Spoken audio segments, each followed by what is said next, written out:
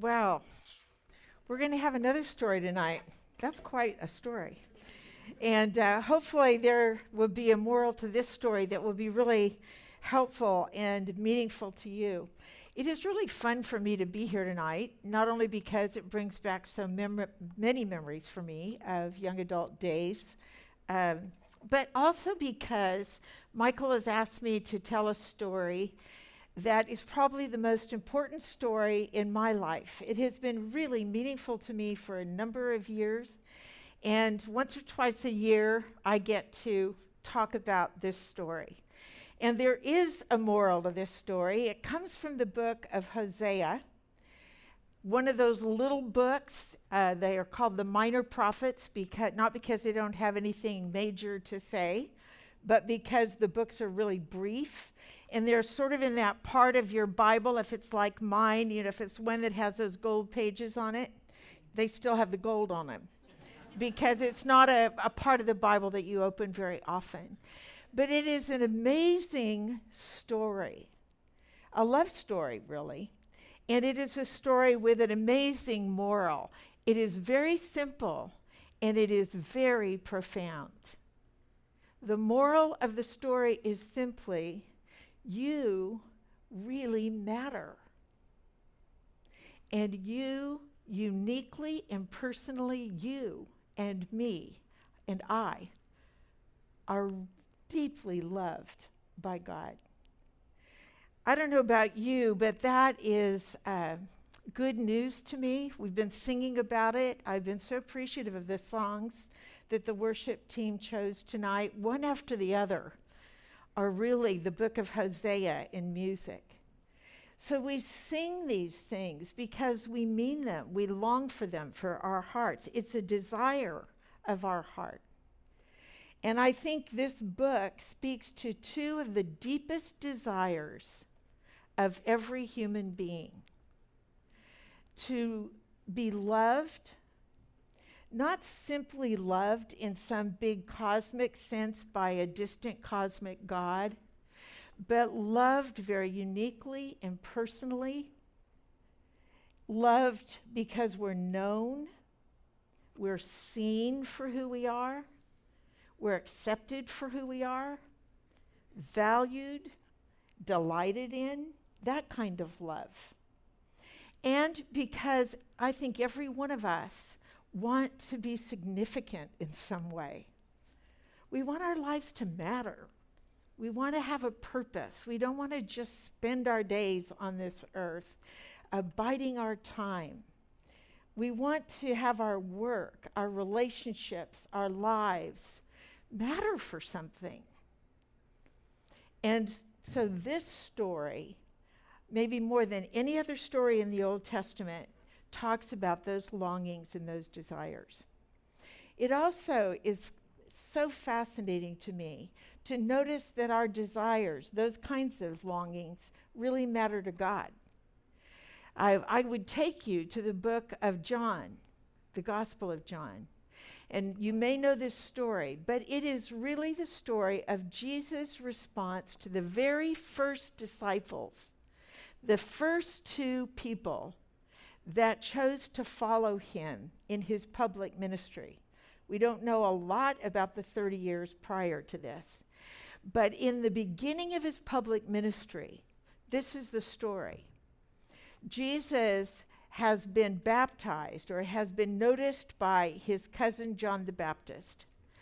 And John has been baptizing people throughout the desert, a baptism of repentance, basically saying, you guys have been screwing up, and you need to turn your life around. And this water baptism, this dipping into the water and coming back up again, is symbolic of dying to the old and coming back to life in Christ. And so it's been a baptism of repentance, but all along he's been saying there's somebody who's going to come after me that is more important to me. And in this incident, Jesus is standing with two disciples, and he notices out in the distance a bit Jesus walking by. And he says to his two disciples, that's the one we've been waiting for. That's Jesus the Messiah. That's the Lamb of God. And the two men who've been following John the Baptist leave him and run after Jesus. And when they catch up with him, Jesus turns to them and he asks this question: what do you want? In other versions, it is, what are you looking for? What is your desire? I think it's fascinating that the first question Jesus asked followers in that day is the question that comes up in the book of Hosea. What do you really, really want? In fact, this question matters so much to God that long before he sent Jesus to earth, he had prophets who spoke this kind of a message. You know the story of Israel probably. Well, it was just there a little bit, Moses. But the story of Israel is that they were God's chosen people. God had made a covenant with them, a covenant that said, I love you, I belong to you, you belong to me. Nothing is going to separate us. And that story led them through, yes, the Exodus, led them into years of following after Jehovah, Yahweh God. But we also know their story, that often they would follow really hard after God. But then they would get slightly bored with the laws and the following after God. And they would find themselves in countries where ungodly people were around them, people who followed after other gods. And they began to notice that those people had a life that maybe they wanted a little part of. And so they would begin to integrate some of the customs of the ungodly people around them into their own ways of being. And over again, God would send prophets to them and say, this has to stop. You need to repent. You need to turn around. If you don't, there are consequences. Finally, God got to a place where instead of sending prophets who would preach with words, God sent one prophet, Hosea. And he said, Hosea, instead of preaching and using words, I want you to live my story of love for my people, like it's drama. In fact, Hosea, I'm going to ask you to play the role of God or of Christ, who he foreshadowed.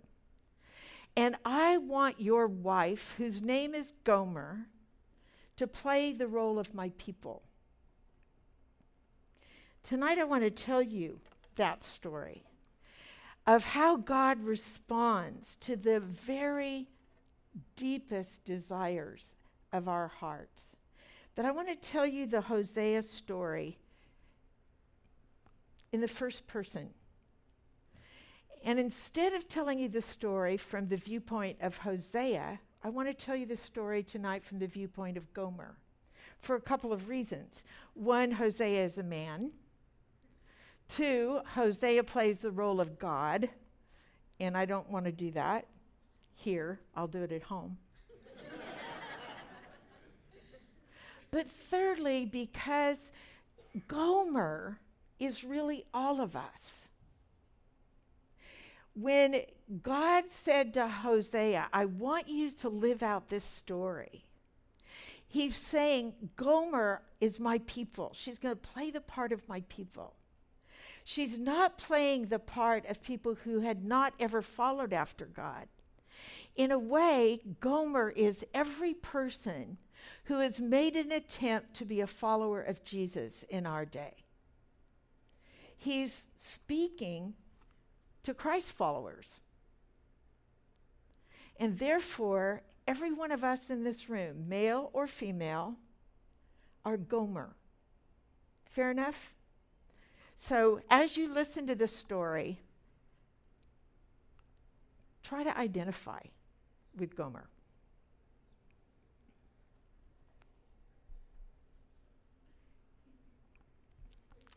Well, it's not really easy for me to come and try to tell you my story, because my story as Gomer is one that is not very flattering. But I'm telling you my story tonight because I honestly do hope that my experience will resonate in some way with yours. Hopefully, it won't be exactly my story. And maybe it will stop you. Maybe it will cause you to not make some of the choices that I've made in my life. I was raised in a Jewish home in the land of Israel. In my time, where we lived in our town, many of the people were Jewish. We practiced our religion. I'd been taught from the time I was a little girl about Jehovah God, about Yahweh, about the importance of my heritage. I watched my father, my mother, my uncles, my aunts, my cousins, all of my community believe in Jehovah God. I really didn't know anything else, except that also in our community there was another temple in town, not a synagogue, but a temple up on the hill where other people in our town followed after a god named Baal. And those people were very, very different than my family and my community. Growing up, I knew that the future, my future, would be decided upon by my parents. I was fortunate because I knew that my mother and father really cared about me and loved me. And I knew that even though the choice of who I would marry would be up to my parents, that they cared about me and that they would choose somebody who would take care of me. So early on, I knew that at a young age, I would be given to a man in marriage. But I want to tell you there was something else that I discovered about myself early on. Even though I knew how loved I was by my parents, even though I knew how important Jehovah God was in the history of being taken out of bondage and brought into freedom, I knew all the stories. But I don't know if you'll understand this or not, but there was a part of me, even as a little girl, who wanted to be just a little bit different than everybody around me. I used to think, there's something about me that is special. I don't know if that was arrogant or not. I think it was just a part of me that thought, all of this is good, but I want to be seen for who I am. I don't want to be just my mother's daughter or my aunt's niece. I want to be seen as unique and special. I couldn't tell anybody that because that sounded so foolish. And so instead, what I would do is make up stories in my mind. I had so many fantasies as a little girl, stories of what my life would be like and what it would be like to be different and special. They were just stories, just things that would go on in my mind. When I was in my early teens, my parents finally let me know that I would be marrying a man named Hosea. I knew he was a good man. And unlike some young girls, I could tell by the way he looked at me that he actually found favor in me, might even love me. I began to think, once I'm married, once Hosea is in my life, once I have my own home, some of this need to be special and unique, some of these fantasies will finally go away. But that's not what happened. Maybe for a little while. But not long after I was married, I would find myself back in those stories and fantasies in my mind. My role was to every day go to the marketplace, buy food or whatever we needed for our family. And that marketplace soon became my fantasy world. I would get my basket and I would go downtown. But as I would do so, I would look at all these people that were so unlike me and unlike my family. Many of them, I would notice, would go on the weekends up to that temple on the mount. And they would dress in clothes that were so bright and beautiful, whereas most of my family just dressed in simple drab clothing. There would be hilarious laughter, more coming down from the mountain than going up. And I wondered what was happening, what kind of parties were going on. There were rumors. I began to just make up stories in my mind. What would it be like if I was with one of those men? I don't know when it began to happen. But as I was going into town, I began to notice that there was one man in particular who was always at his little booth when I showed up to buy food. As a married woman, I had to wear a veil over my face, and it would have been absolutely improper for me to speak to this man. But you know what I discovered? You can say a lot with your eyes. And I began to notice that when I came into town, we would make eye contact. And oh my goodness, the fantasies that began in me. I don't know exactly how it happened, but we ended up in a conversation. And I began to look forward to every time I went into town having a conversation with this man. Somehow, he invited me to go to one of those parties up on the hill. I thought, I can't do that. I'm married, and Hosea will figure it out. But something in me wanted so badly to do something adventurous. It was like somebody saw me for who I am, not just like everybody else in my community. And I went.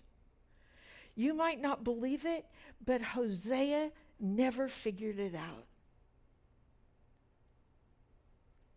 What began as one night party with some beautiful clothes given for me to wear, and food like I'd never tasted before, and wine, I began an affair. I never meant for it to be an affair. But I hope you'll understand that this person saw something in me nobody else saw. For the first time in my life, I felt loved, different, seen. Somewhere in that time, I got pregnant. And I gave birth to our first child, a little boy. It was the role of the father, Hosea, to name our child. And he did so. And he named our first little boy Jezreel. The moment I heard the name, I knew that Hosea did know. Because Jezreel is a name every Jewish person knew. It means scattered, sent out, cast away. And I knew that Hosea understood what had been going on. A part of me in that moment thought, this needs to end. I do feel scattered. But by now, I was addicted to this stuff. I loved the clothes, the food, the attention, the adventure. Before long, this first man began to lose his luster in my eyes. And I moved on to another who could offer more. During this time, I got pregnant again. This time, I gave birth to a little girl. And Hosea named her Lo Ruhama, which means I no longer have compassion. You'd think I would understand. By now, you probably get the story. I could not stop if I wanted to. Before long, more men, and I was pregnant again. Third time. A little boy. Hosea named him Lo Omni, which means I am no longer your God. About this time, I thought, I can't keep living in both worlds. I know you won't believe it. You won't be able to understand it because it sounds so heartless for a mother to do this. But I left. I had needs.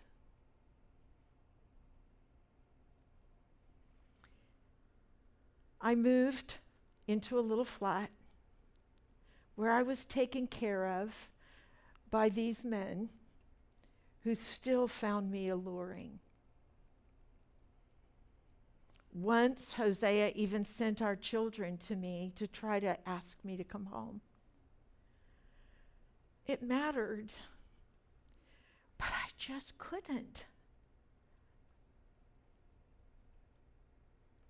The problem is that over time, as I got older, the men who found me beautiful and alluring at the beginning began to look for other women, younger, less used, more beautiful.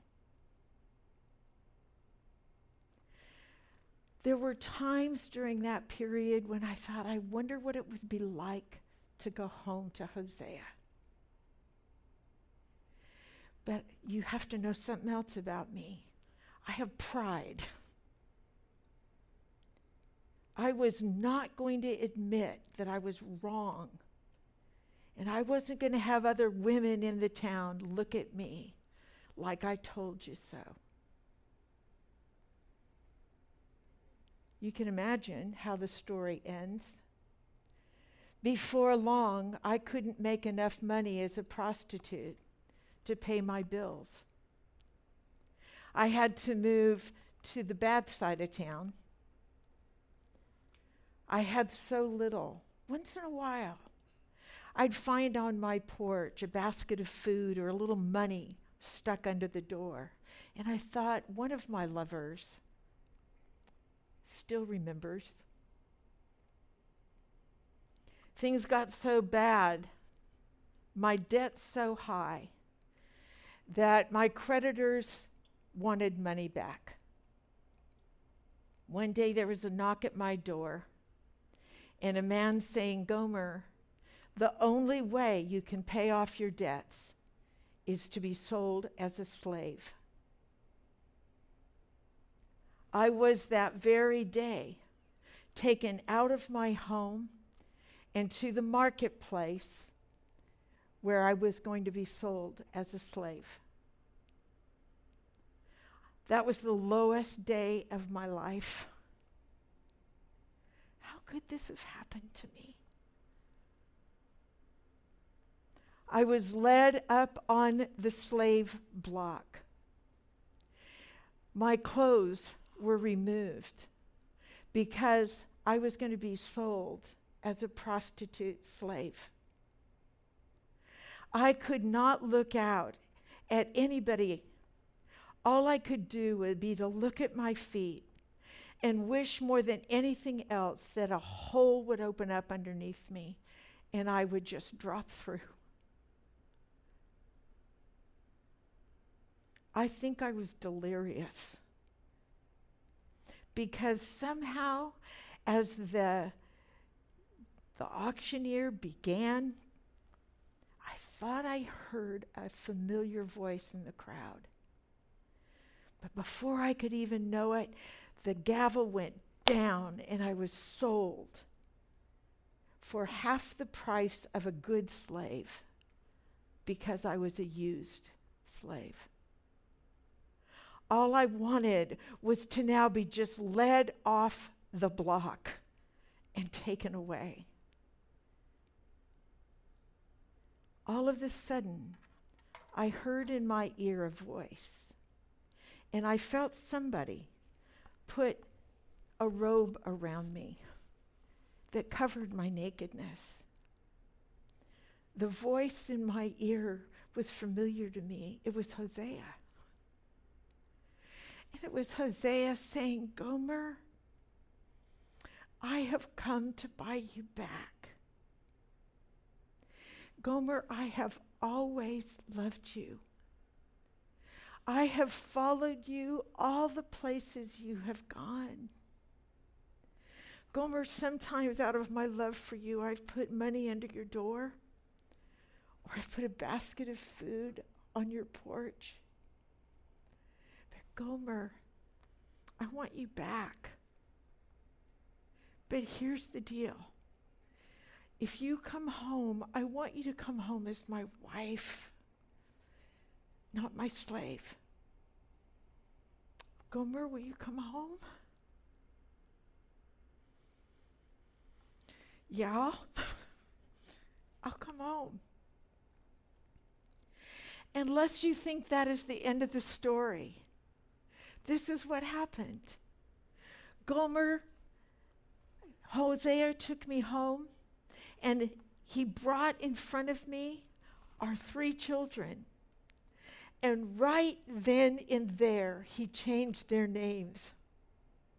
He changed the name of Jezreel from I have scattered to I have gathered. He changed the name of Lo Ruhama, meaning I no longer have compassion, to oh, I have such compassion. And he changed the name from Lo Ami, I am not your God, to oh, I am your God. You belong to me. I don't know about you, but that story just about wipes me out, and I've told it many, many times. Because every one of us in this room are Gomer. Every one of us in this room are Gomer. And this is why. Because although God says from Genesis all the way to Revelation, most particularly through the life of his son Jesus, who did indeed redeem us back, paid the price, he has said over and over and over again, do you know how much you matter? How very uniquely and deeply loved you are. And over and over and over again, we find it difficult, just like the Israelites, to stay in that place of belovedness. I find it so encouraging to know that even Jesus Christ himself needed to know that he was beloved more than once in his life. You know the stories that before Jesus began his ministry, his 3 years of public ministry, when he was baptized by John, that when he went down in the water and came back up, what did he hear?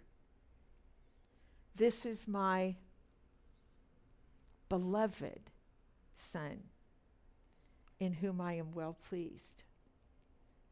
Jesus heard it again at the end of his 3 years of ministry up on the Mount of Transfiguration, just days before he would go to the cross himself. Again he would hear, this is my beloved Son. You guys, we need to hear it over and over and over again, because we are going to be allured into prostitution. Living as people who are loved takes amazing courage and a fair amount of effort and attentiveness. You know why? You know why.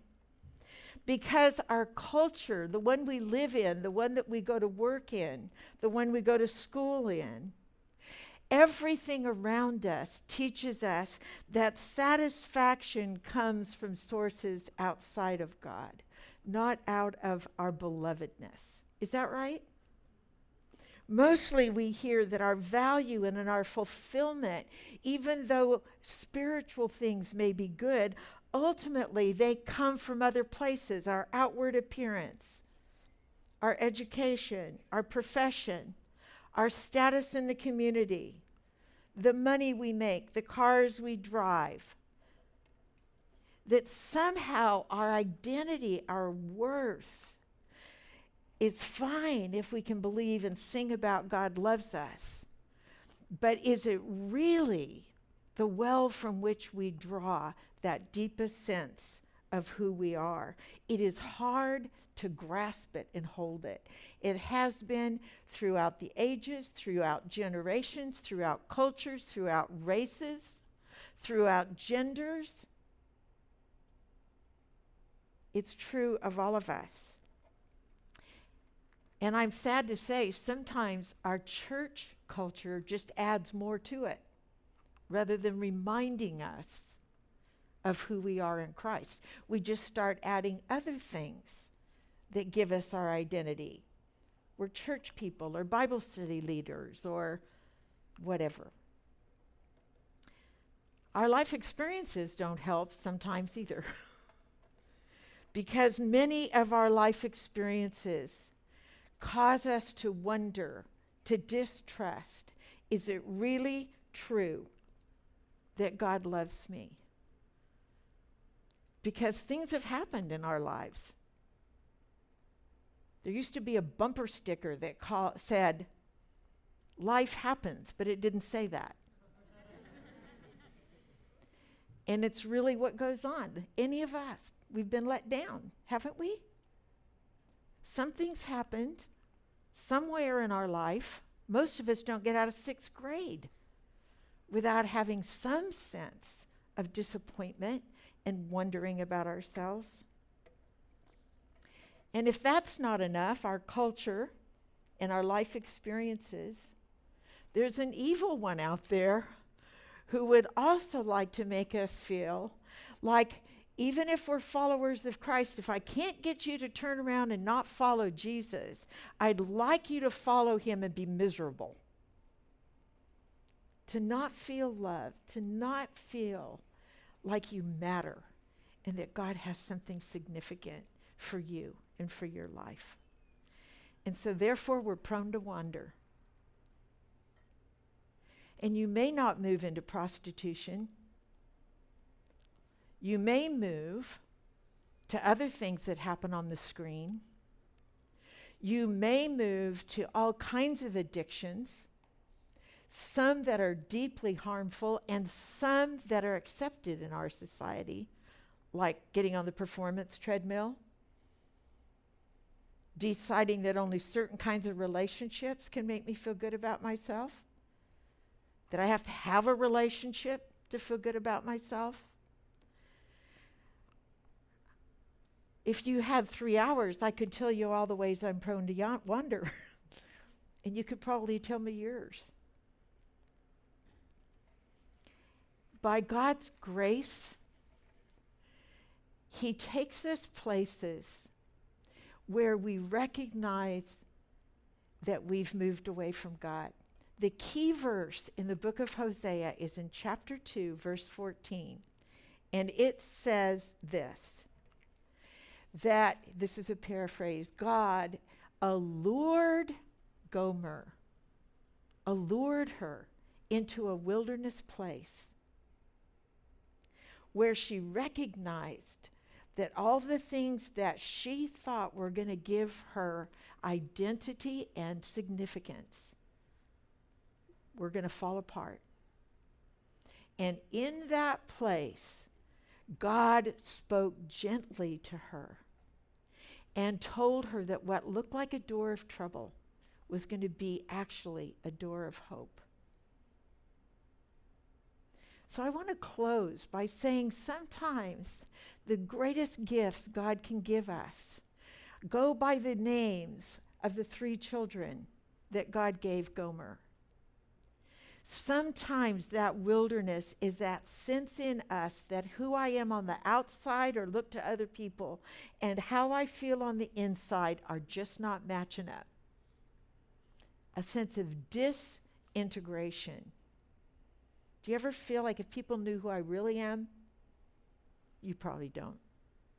I do sometimes.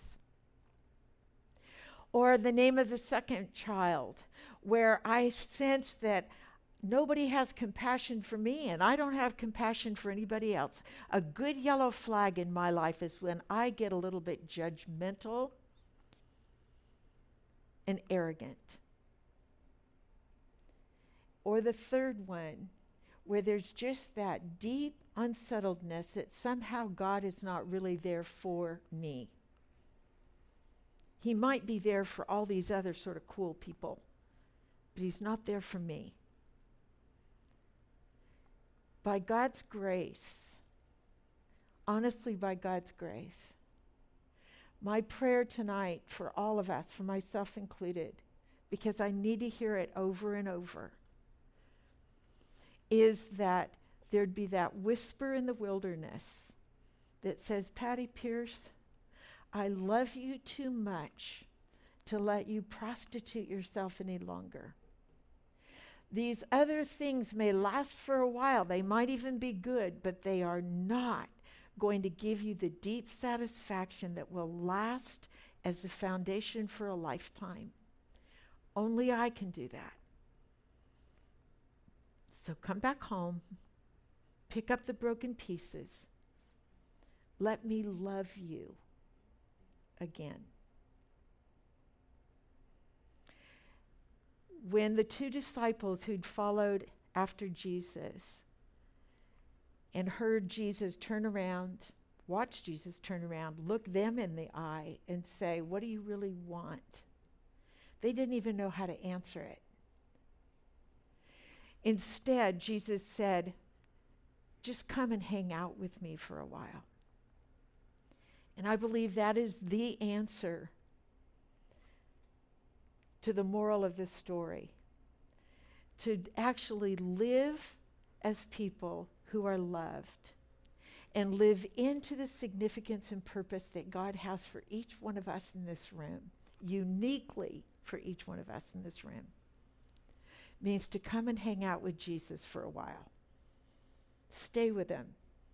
Learn from him. Lean into him. I pray that. I want to pray. Jesus, thank you that your word to us is one of love and acceptance, of purpose. And you speak it over us like you did over Gomer in the middle of our brokenness, not when we've got it all together.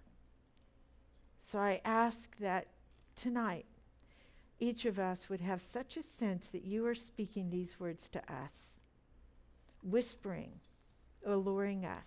In your name we pray. Amen.